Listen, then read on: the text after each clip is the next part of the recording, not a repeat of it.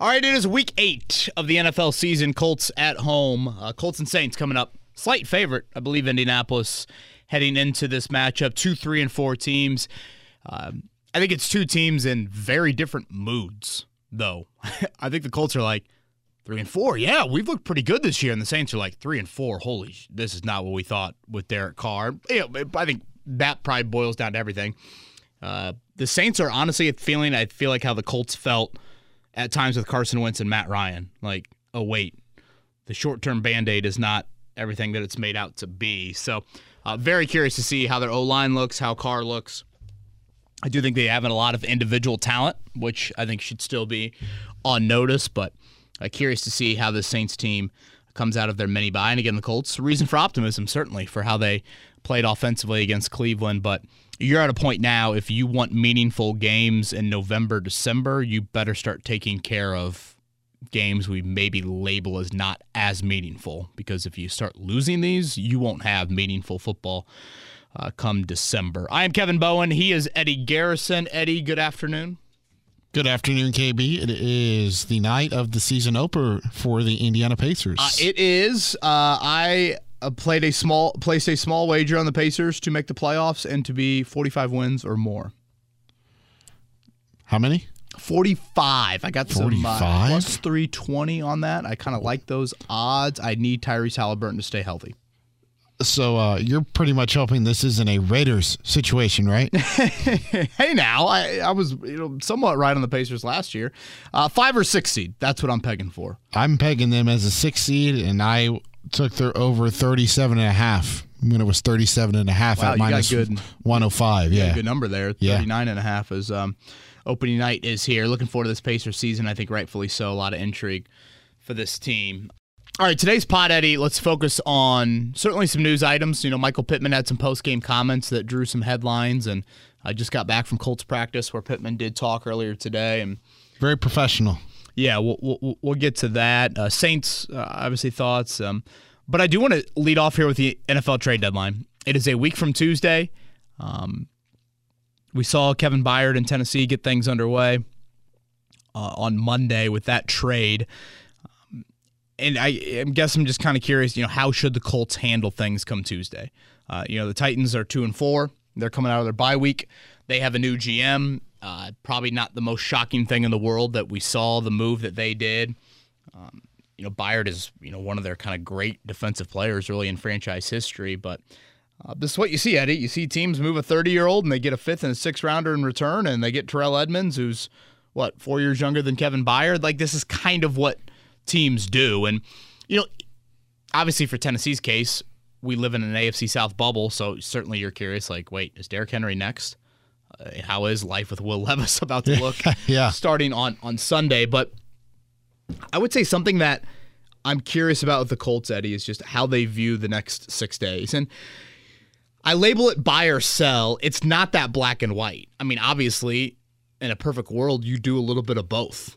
I mean, you get rid of something you no longer want, and you get something that you do want, and hopefully that thing that you're getting you have for several years. I mean, that's kind of the perfect world. But, I bring up the trade deadline, Eddie, because I think when you're roster building, and in particular with the Colts, and when you don't use free agency maybe as much as other teams, and you're about to start to pay some guys a little bit more money, and that will probably continue to grow over the next couple of years, I don't want to lose sight of what next Tuesday could bring.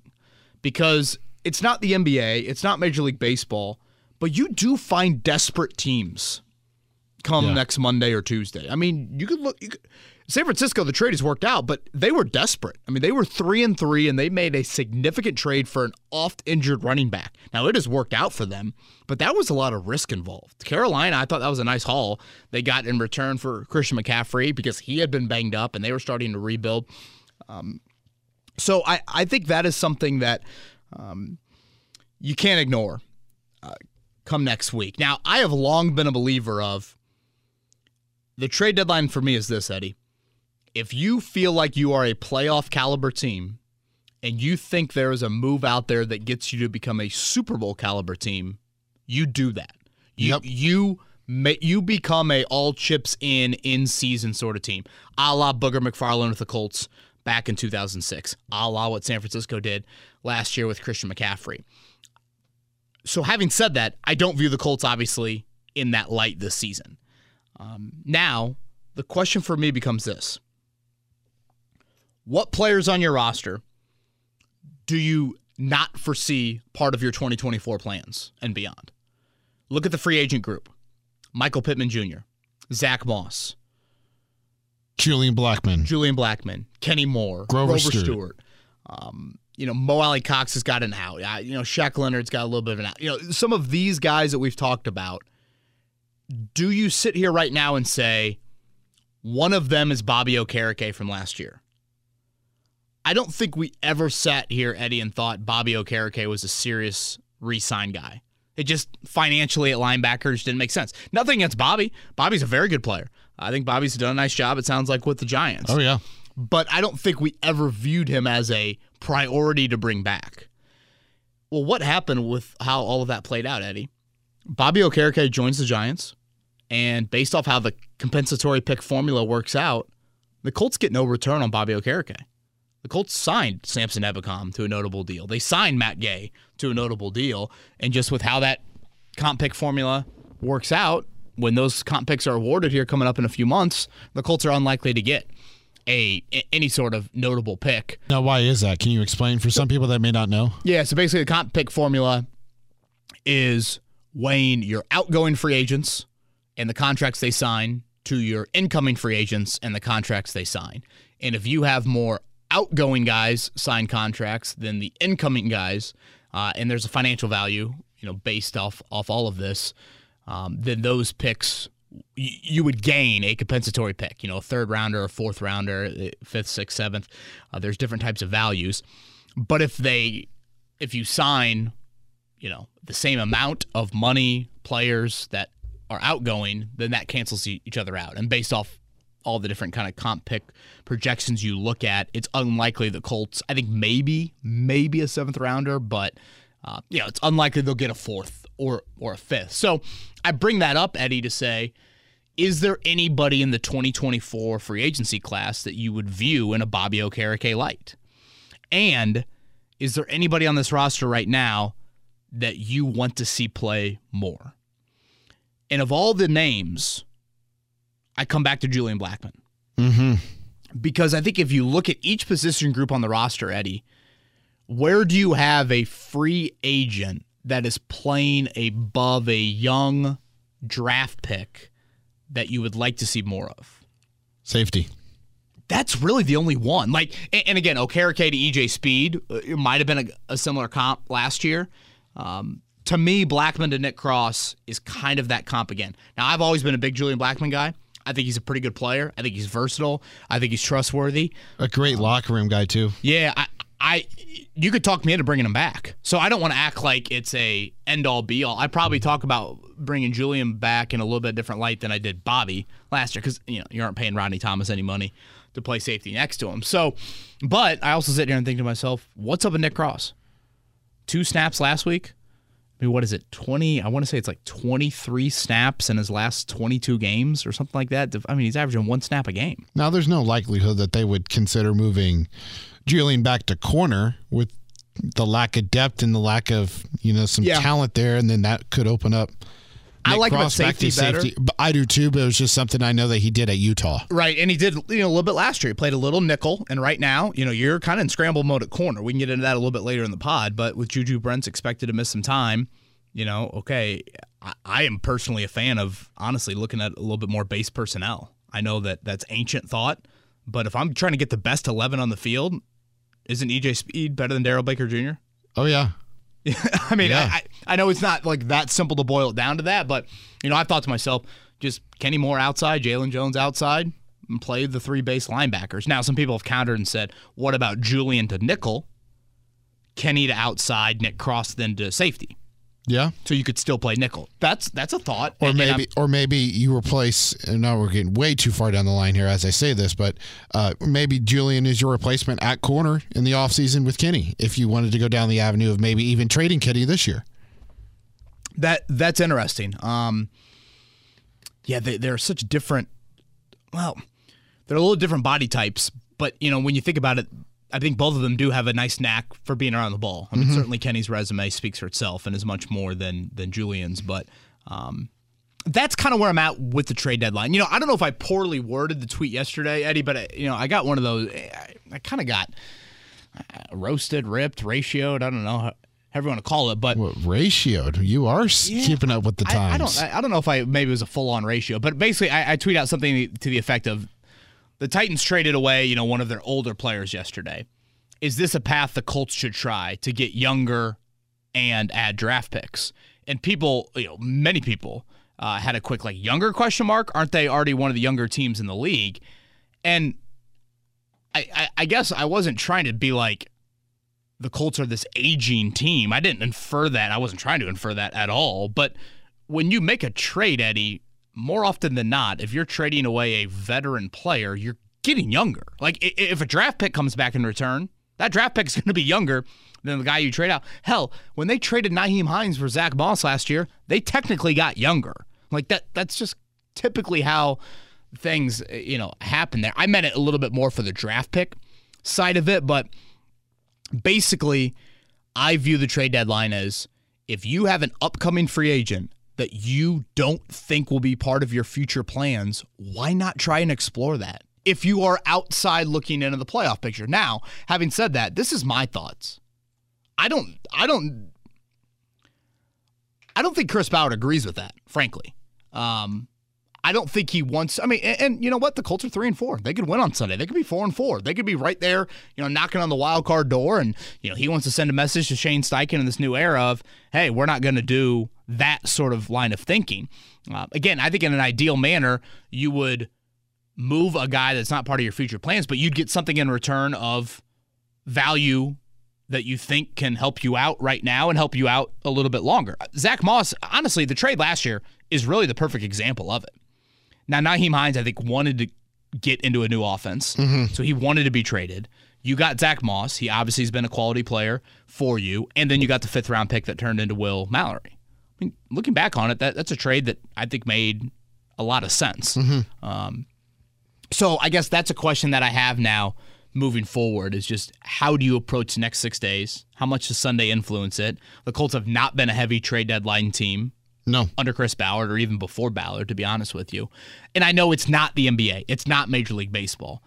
But I think it would be a disservice to your franchise in the future if you don't look long and hard at trying to do something.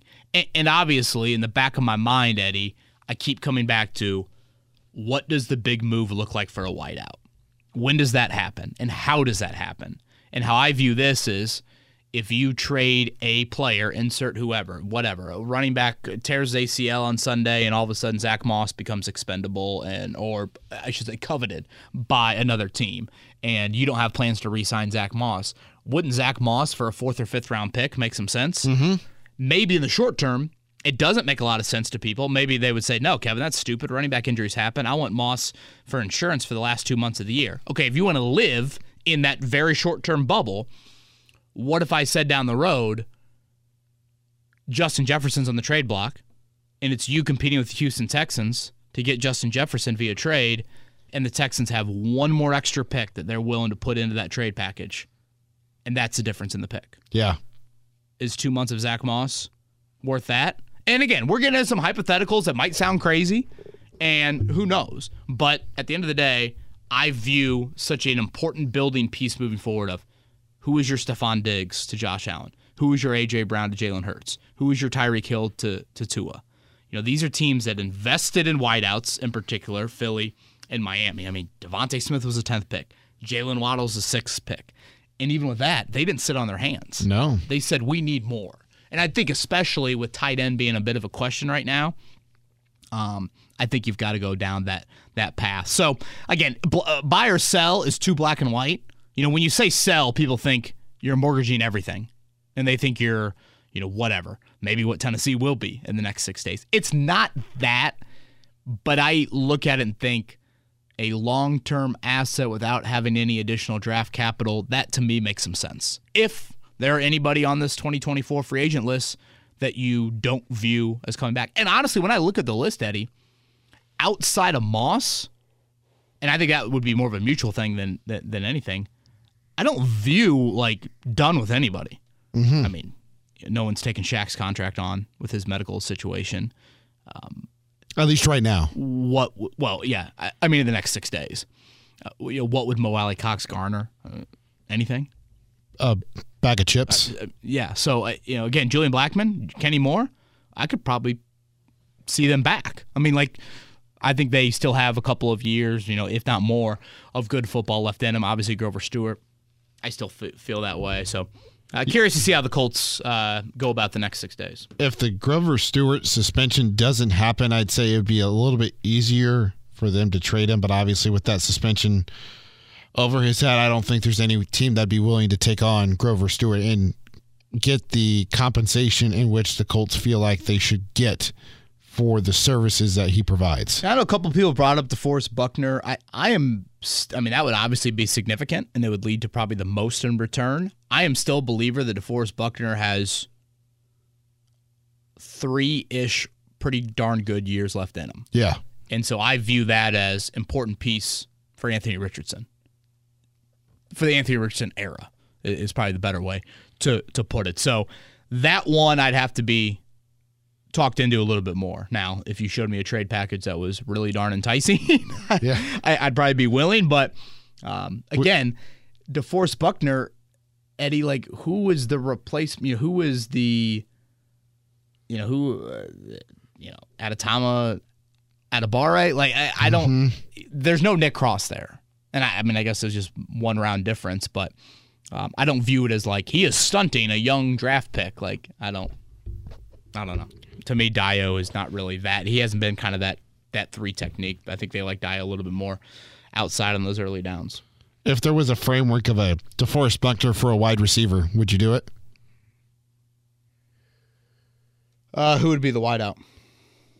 I was just saying, for like the wideout that you envision to pair next to Anthony Richardson, whomever it is. Yeah, if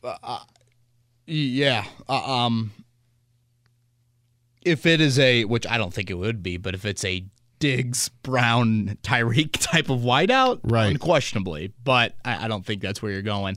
Like people have mentioned to me some of the free agents next year: Calvin Ridley, T. Higgins, Mike Evans. Some of those guys. Evans age-wise, I don't love, but let's just focus on Higgins and Ridley. They'd obviously be an upgrade. They certainly would help things out big time, but I want to shoot for the moon. And I know it's, maybe that's not realistic, but right. What was Buffalo's thoughts before the Diggs trade? What was Philly's thoughts before the Brown trade? What was Miami's thoughts, before the Tyreek trade? So again, trade deadline coming up Tuesday at 4. Not hold my breath for anything substantial, but always interested to see how teams attack what I think is, probably the third most roster building type of day, week, however you want to call it, in the NFL calendar. CeeDee Lamb is the guy that I would go over the moon for if I was Chris Ballard, by the way. All right. So that wraps up the trade deadline chatter that you wanted to hit on. Let's transition now to the opponent for the Colts this week. That is the New Orleans Saints. And as you talked about, they do have some nice individual talent around Derek Carr, Chris Olave, who, by the way, just got arrested Monday night for speeding. Dennis Allen told him to slow down, he said.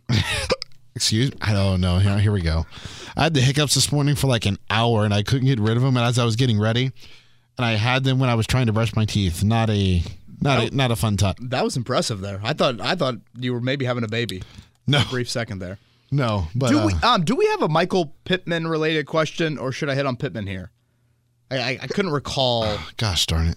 Check the Twitter questions and get you some water, and I'll get into weekly stuff. Again, just left Colts practice today. They had 5 guys that missed practice. Juju Brents, Kylan Granson, Eric Johnson, Zach Moss, elbow and heel, by the way, for Zach Moss, and then a hip injury and wrist for Braden Smith. So we could be looking at maybe a third straight missed game for Braden Smith. What'd you say the diagnosis there for Moss was? Elbow and heel. So a couple of different things. No Pittman question. We don't have a Pittman question? No. So should we get to it here? Yeah. Okay. So Michael Pittman's comments post-game, and I'm paraphrasing here, like, I need the ball more. And I think listeners of this podcast know my feelings about Michael Pittman. I saw a tweet sent to us earlier today what the over-under on minutes it would be before I mentioned my USC pretty boy comment on Pittman. I absolutely love and obsessed with how he's wired, how he plays the game of football.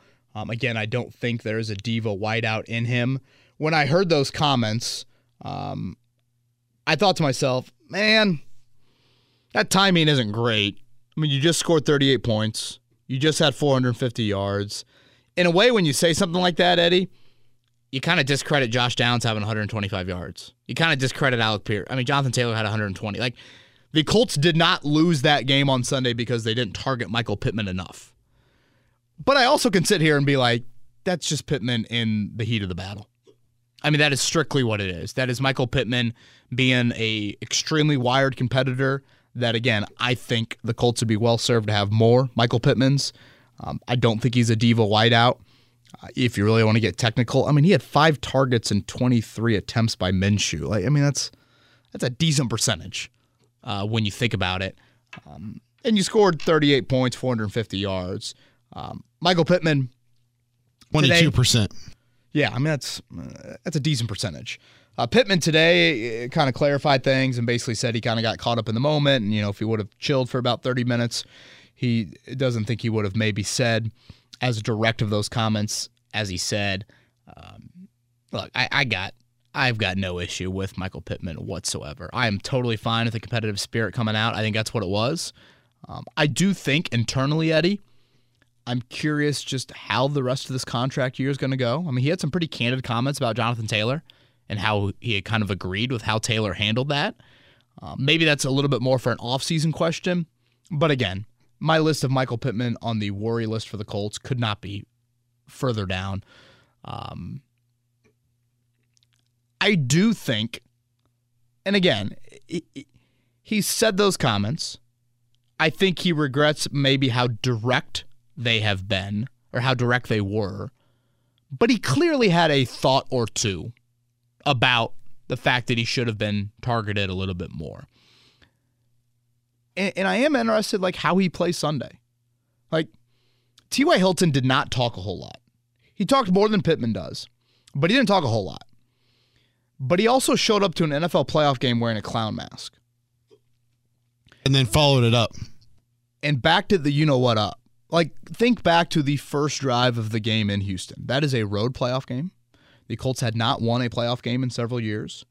The first third down of the game is a 3rd and 12. Literally, the Colts come out, and they're way behind the chains. It's a 3rd and 12 with J.J. Watt and Jadeveon Clowney, and that stadium shockingly loud for once because Watt riles it up. Whitney Merciless, was he still there? Oh, gosh. I don't know.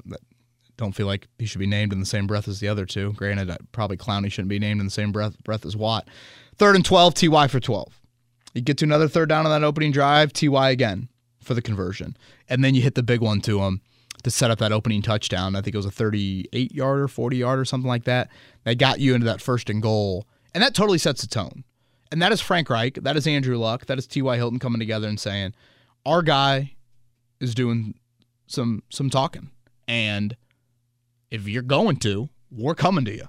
And you better back it up. Again, I'm not comparing at all what Pittman said to what T.Y. was doing walking in NRG Stadium on that Saturday afternoon. But I wouldn't mind seeing a few targets to Pittman kind of early on to say, all right, let's go. You are getting the ball here. How are you, do you have a little bit of a extra gear today? Marshawn Lattimore is quite the challenge. We'll see how much, if any. There's a following around of Michael Pittman Jr. I think Denzel Ward did. Yeah, I try to go back and look at it. I don't think Ward did as much as I thought he was going to. But again, I have, Pittman, timing-wise, did I think he, it's not great timing, and that would be my only, disagreement with him. But, Eddie, this is how kind of it works in the world with players meeting the media. You meet them in a very raw emotion after the game, and then typically you don't meet them again for about 72 hours. And that's your next opportunity to talk. I thought Pittman handled his clarification of the comments absolutely tremendously today. I got the vibe that was not super scripted either.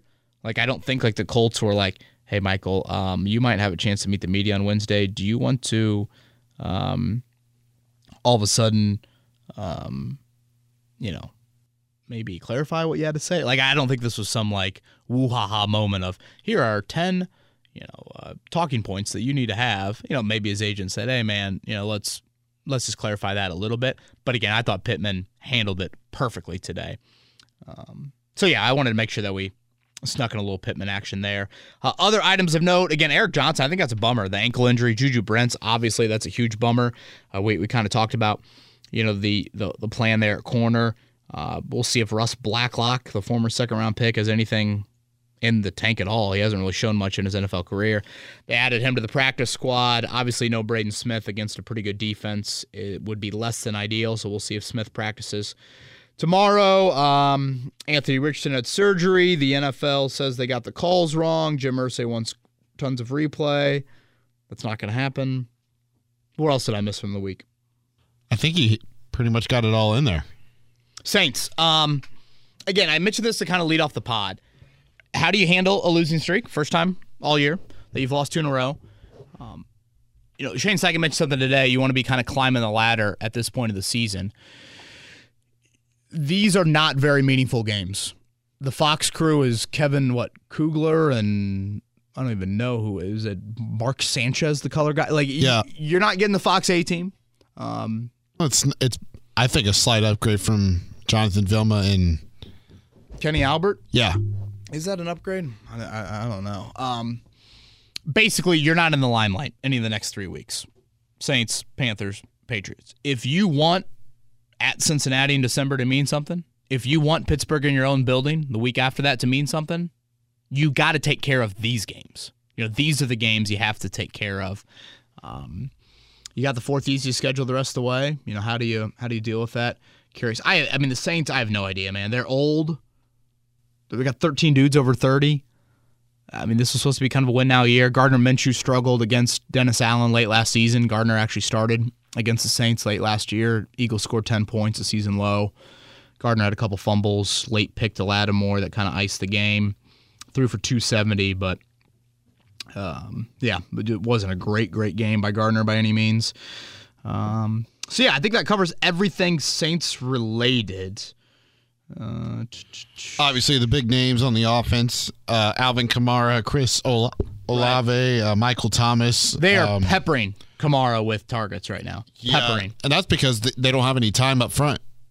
Yeah. The offensive line's giving Carr Their line's a major question. I thought Carr looked broken, honestly, through a good chunk of that game on Thursday night. Jawan Johnson should be back, it sounds like, on Sunday. Practice. Let's do Twitter questions, and then we'll give our picks to round things out.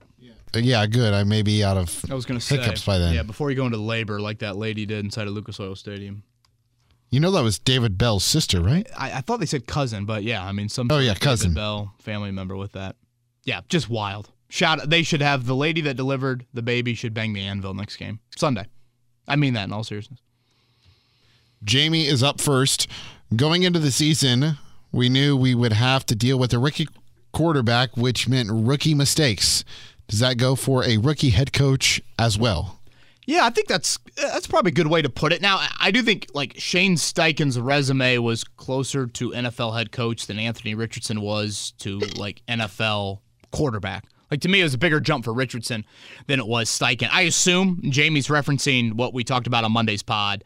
My big issue with Shane Steichen, how he handled the end of the first half there. Shane came out and talked about how on that 2nd and 15. That Minshew strip sack, that was supposed to be a double move that they were trying to hit there. Eddie, a double move backed up against your own goal line with Myles Garrett opposite you, that's kind of a video game type call. I mean, that is quite the call. You better have a lot of confidence in your boys. And again, to me, that's irrational confidence. That's blind faith. In that moment, that's where Shane has got to get play caller headset off and put head coach headset on and realize, swallow your pride, live to see another down. It was interesting. I thought Aaron Rodgers was terrific on the Manning cast on Monday. Obviously, Peyton and Eli. And they were talking about how Kirk Cousins had explained to Peyton before the game that they had specific plays in there for when Nick Bosa was off the field. And Rodgers was like, oh, yeah, we definitely had those plays in for the Packers of like, when Bosa goes off the field, this is now what's open on the call sheet. When he's on the field, that part of the call sheet is not open. And I'm thinking to myself, if you're going to dial up a double move against the Cleveland Browns, that is a play that Myles Garrett needs to be off the field for. So, whoever's up top. Or double teamed. Cam Turner, whoever. And again, they try to double team. Yes, you expect a little bit more out of your players in that situation. Drew Ogletree and Blake Freeland have combined to play 10 games in their NFL career. Like, to me, that's not when you have that call. But, yeah, I think all in all, Jamie, yeah, I mean, there are going to be some. And I think I said on Monday, I don't want to overreact to what Shane Steichen did there.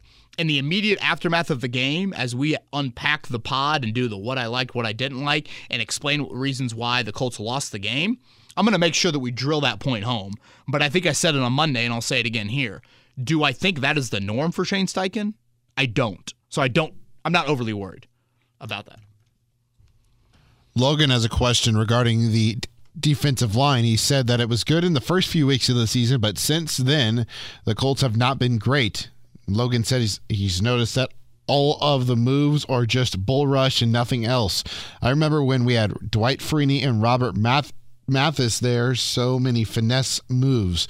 Why don't we do those anymore, and do they not coach them anymore? Well, I don't know if the Colts have the personnel. Again, Kwity Paye, I know he tested as a big speed guy. I don't know if he plays with that speed kind of edge rush. At least I don't see or have not seen enough of that. Kwity was really quiet, I thought, going against a rookie tackle on Sunday in DeJuan Jones. And again, I look at your pass rush, and I think you want to diversify that group just like you want to diversify your wideout room. We talked about getting a point guard for your power forwards. In the wideout room, I think you want to do that with your pass rush group. And, Eddie, something I was thinking about a little bit more, and it goes back to last season. And maybe that's fair, maybe that's unfair, but I think when the coordinator is the same, when largely the defensive personnel is the same. I mean, you've obviously changed a few guys. There's probably 7, maybe 8 starters that are the same from last year defensively. I think it's worth pointing out the Colts defense has a closing issue. They've got a closing the game issue, and they've got it at home. If you go back to last year, Eddie, Sunday marked the 4th time that the Colts have lost a game by 1 point at Lucas Oil Stadium. Washington, Philly, Houston, and then obviously Cleveland. And if you look at those 4 games, Eddie, you gave up 75-yard or longer game-winning touchdown drives in the final couple minutes of all of those games. And I think what stings even more, I mean, that stat to me speaks for itself. I mean, you're 1-8 in your last 9 home games. In that stretch, 4 of them are 1-point losses. 4 of them have come on 75, 80, 85-yard touchdown drives in the final 2 minutes. Like, that stings. To take it a step further, 3 of the 4 quarterbacks, you don't even consider them starters. Nope. Taylor Heineke got things started with the Commanders. Then Jalen Hurts. Obviously, Hurts speaks for himself. Davis Mills not only did the touchdown drive to you, but then he did the 2-point conversion to you. And then, of course, what we saw with Phillip Walker on Sunday. And obviously, the calls went against the Colts late. But as I echoed on Monday, and I'll say it again here, I mean, that drive got 67 yards before any sort of questionable officiating entered the fray. Like, you're at home. Your crowd noise is roaring. You know they've got to pass. In those situations, there is nothing a defender wants more than the ability to make the play to close it out. And the Colts have not done that at all in the last year. So that is an issue for me right now. It's an issue for Gus Bradley's defense. It's an issue with their personnel. I pin a lot of it on the defensive line. I think that is such a golden time to slam the door shut and to make the strips. I mean, do what, honestly, Cleveland did to you on the final play of that game. And the inability to do that, I think, is just got to be so maddening. I mean, when you've won one of your last 9 home games and you've had opportunities sitting there on a platter, and again, we're probably a little spoiled because we're used to what Freeney and Mathis did and slamming the door shut. Got to be better there. Got to be better there. I would like to see them dial up the pressure. Oh, my goodness. The pressure. These hiccups. I can't get rid of them. A little bit more blitzing action. Yeah, Yes. I mean, combination thing. Blitzing, do you play a little press? At some point, scheme, personnel, you got to deliver. I mean, Eddie, 4 1-point losses. We're talking Taylor Heineke, 9-play, 89-yard drive. Jalen Hurts, 11-play, 75-yard drive. Davis Mills, 14 plays, 83 yards, and a 2-point conversion. Was Derek Carr last year too? And P.J. Walker, 12 for 80. Derek Carr, no. You beat Derek Carr last year. That was Jeff Saturday's only win. That's right. That's 2 years ago that I'm thinking of. Yeah. And obviously, early last year, you had Gilmore making a play against the Chiefs. Denver. Gilmore making a play against the Broncos. So, this is just, if you kind of go back in the last 12 months, starting with that Washington game, and really, I think that's kind of when the season really spiraled the other way. And I get it. Some people say that was last year. Who cares? When it's the same coordinator and a lot of the same personnel. Brett would like to know why everyone hated the Indiana Knights jerseys so much. He actually liked them a lot. A few years back, the Colts fans got upset about a jersey reveal that was nothing more than a 35th anniversary patch. At least this is a very clear attempt to change it up and be different for once and their history. Yeah, I'm kind of with Brett. I know some people are like, it looks like Duke. I'm watching Mike Elko's Blue Devils play. I love the helmet. I was fine with them. I say one game a year, you do something a little crazy with your jerseys. Are you good with that? I am too. I don't like those color rush ones that they did. Something that Saturday or that Sunday looked like. Bring back those Thanksgiving ones that Peyton wore one time. I didn't mind the one that they did with Carson Wentz in 2020 either. The retro throwback. Oh, I forgot about that one. Yeah. I'm good. One game a year. Let's do it. Sorry, I was looking up something here. You're dying on me. No. So that was Brett's question. Colt Maniac is next. Oh, by the way, I'd like to see them do like a white jersey with blue pants. Ooh, now you're talking, Eddie Garrison. Flip it instead of the blue and white, do white and blue. I'm all in. Tell me more. And then you have I think if you put the Indiana Knights helmet with it, I think it'd look pretty good. Look at you. Colt Maniac is next. Do you think the Colts will try and pick up a cornerback before the trade deadline? That seems to be their weakest position group. Dude, don't they just need another corner just to survive? I guess Amir Speed. Did you see that guy they claimed from the Patriots, 6th-round pick? I did. Started at Georgia, moved to Michigan State.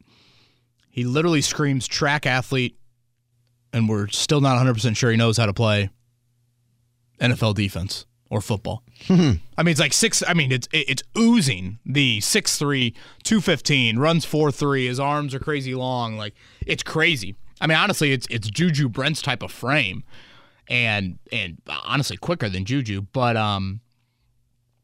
do they still have that Falcon guy on the Darren Hall, I believe is his name, on the practice squad? I mean, he's got some starts, so, maybe you bump him up.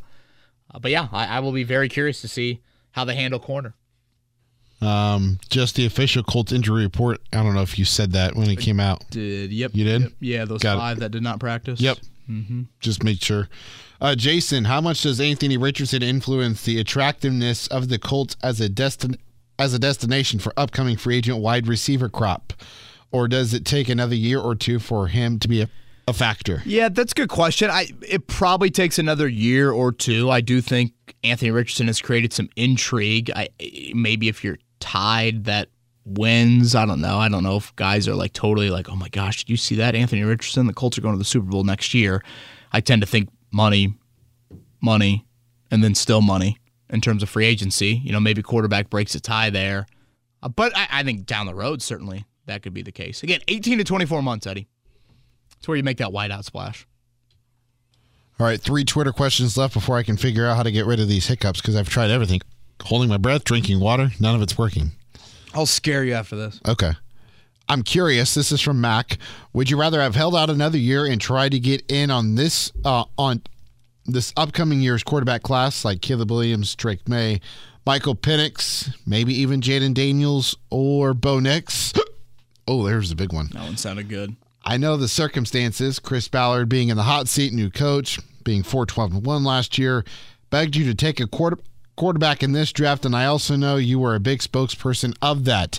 Maybe hindsight is 20/20, and I'm not saying I'm not excited or see great potential with Anthony Richardson, but with the injuries, some bad luck with quarterback for a while now, and being bummed, I just want to see your opinion on that. Yeah, I understand the question. I'll go back to the baseball analogy I used a lot leading into last year's draft of it was time to swing the bat. It was time to swing it.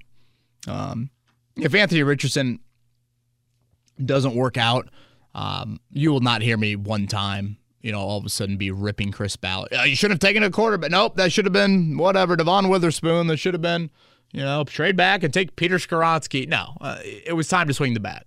If you really want to nitpick, should you have traded up and had your selection of Bryce Young or C.J. Stroud? And I guess if you believe Irsay, they would have taken Richardson 1.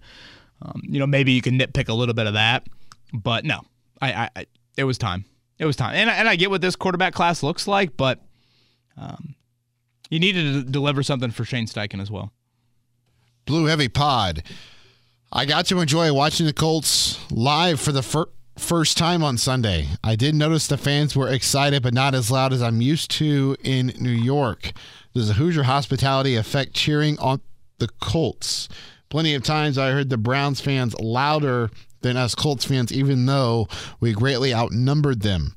Or is that typical for any NFL game? I definitely received the Hoosier hospitality and appreciate it from the locals. Awesome stadium and community. Can't wait to come back. Yeah, there was certainly a lot of orange and black, a lot of barking. Is it orange and black? Orange and brown probably is the better way to put it. In the stadium on Sunday. Part of that's to be expected. I venture to guess, I don't know, Colts have a decent contingent going to Cleveland. Granted, there's probably, I don't want to diminish the dog pound. I think the Browns fan base is probably a little bit more passionate, a little bit more crazy in terms of traveling to road games than the Colts. Part of it's because, Cleveland Browns have, I don't know. When you're in an outdoor stadium, you just exude toughness. I thought the early year atmospheres were really good. I thought the crowd was pretty loud earlier in the year. I thought Sunday, honestly, I thought it was good back and forth. There were moments I'm like, damn, is Gardner Minshew going to have to go silent count? And that'll probably be the case when Pittsburgh comes in here in December, like that kind of annually happens. Always happens. But, yeah, for the most part, especially when you're opening up the roof, I would call Lucas Oil Stadium one of the tamer NFL environments. I think that's a fair statement. I would say I've been to the vast majority of NFL stadiums. That one is, I would not call the Colts atop the list of hostile road environments. Yeah. Old RCA Dome, different story. Oh, yeah. Lucas Oil just acoustically and just a little different. Final Twitter question comes from Jay. Tough loss, but the wide receivers look pretty good. I still think that the Colts need another outside receiver. However, I think that the tight end is a bigger need at this point for the... Oh, I almost made it. Almost made it through the entire question. Jay thinks that the tight end is a bigger need at this point for the offense. What are your thoughts? Yeah, I don't want to ignore it. I asked Shane Steichen today, is Jelani Woods getting in closer? And he was like, getting closer. I'm like, God, I feel like he's been getting closer since Rosie Bone came out of the womb. Training camp? Yeah.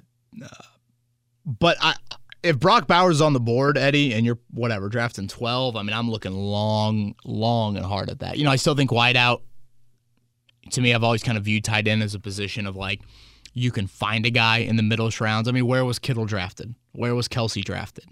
When you look at, Mark Andrews, it's not like these guys went top 10, top 15. Honestly, you've probably had more bust at tight end in that range, or guys that just haven't lived up to it. Ebron comes to mind.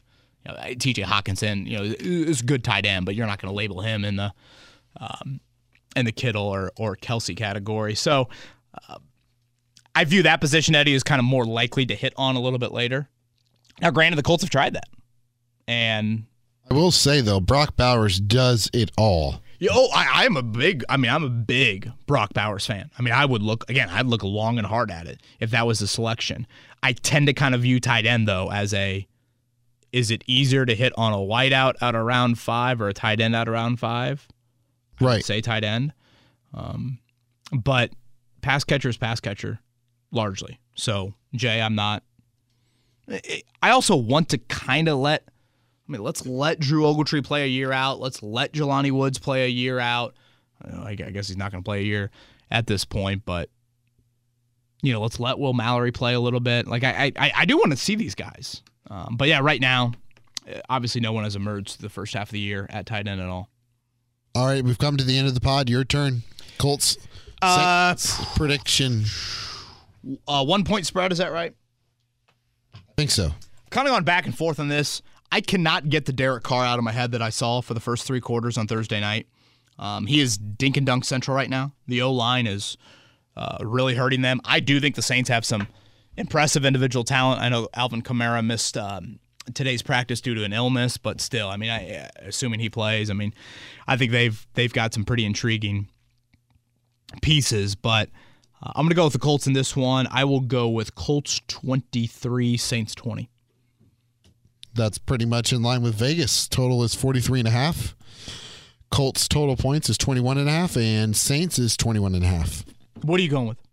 I will also back the Colts. I think they scored 20 or more again, being the only team in the NFL to do it thus far this season. That is a damn impressive stat, by the way, for Shane Steichen. Yeah. You think about multiple quarterbacks. You think about no Jonathan Taylor for a month. You think about the offensive line injuries. Yeah, Shane Steichen, offensive mind, major plus. Take the Colts 26-20. 26-20 from Eddie Garrison. Literally just wants one more Matt Gay field goal than I. Eddie, good luck with your hiccups. Thank you. Go Sirs. Everybody have a great rest of your week, great weekend. We'll talk to you on the eve of Halloween.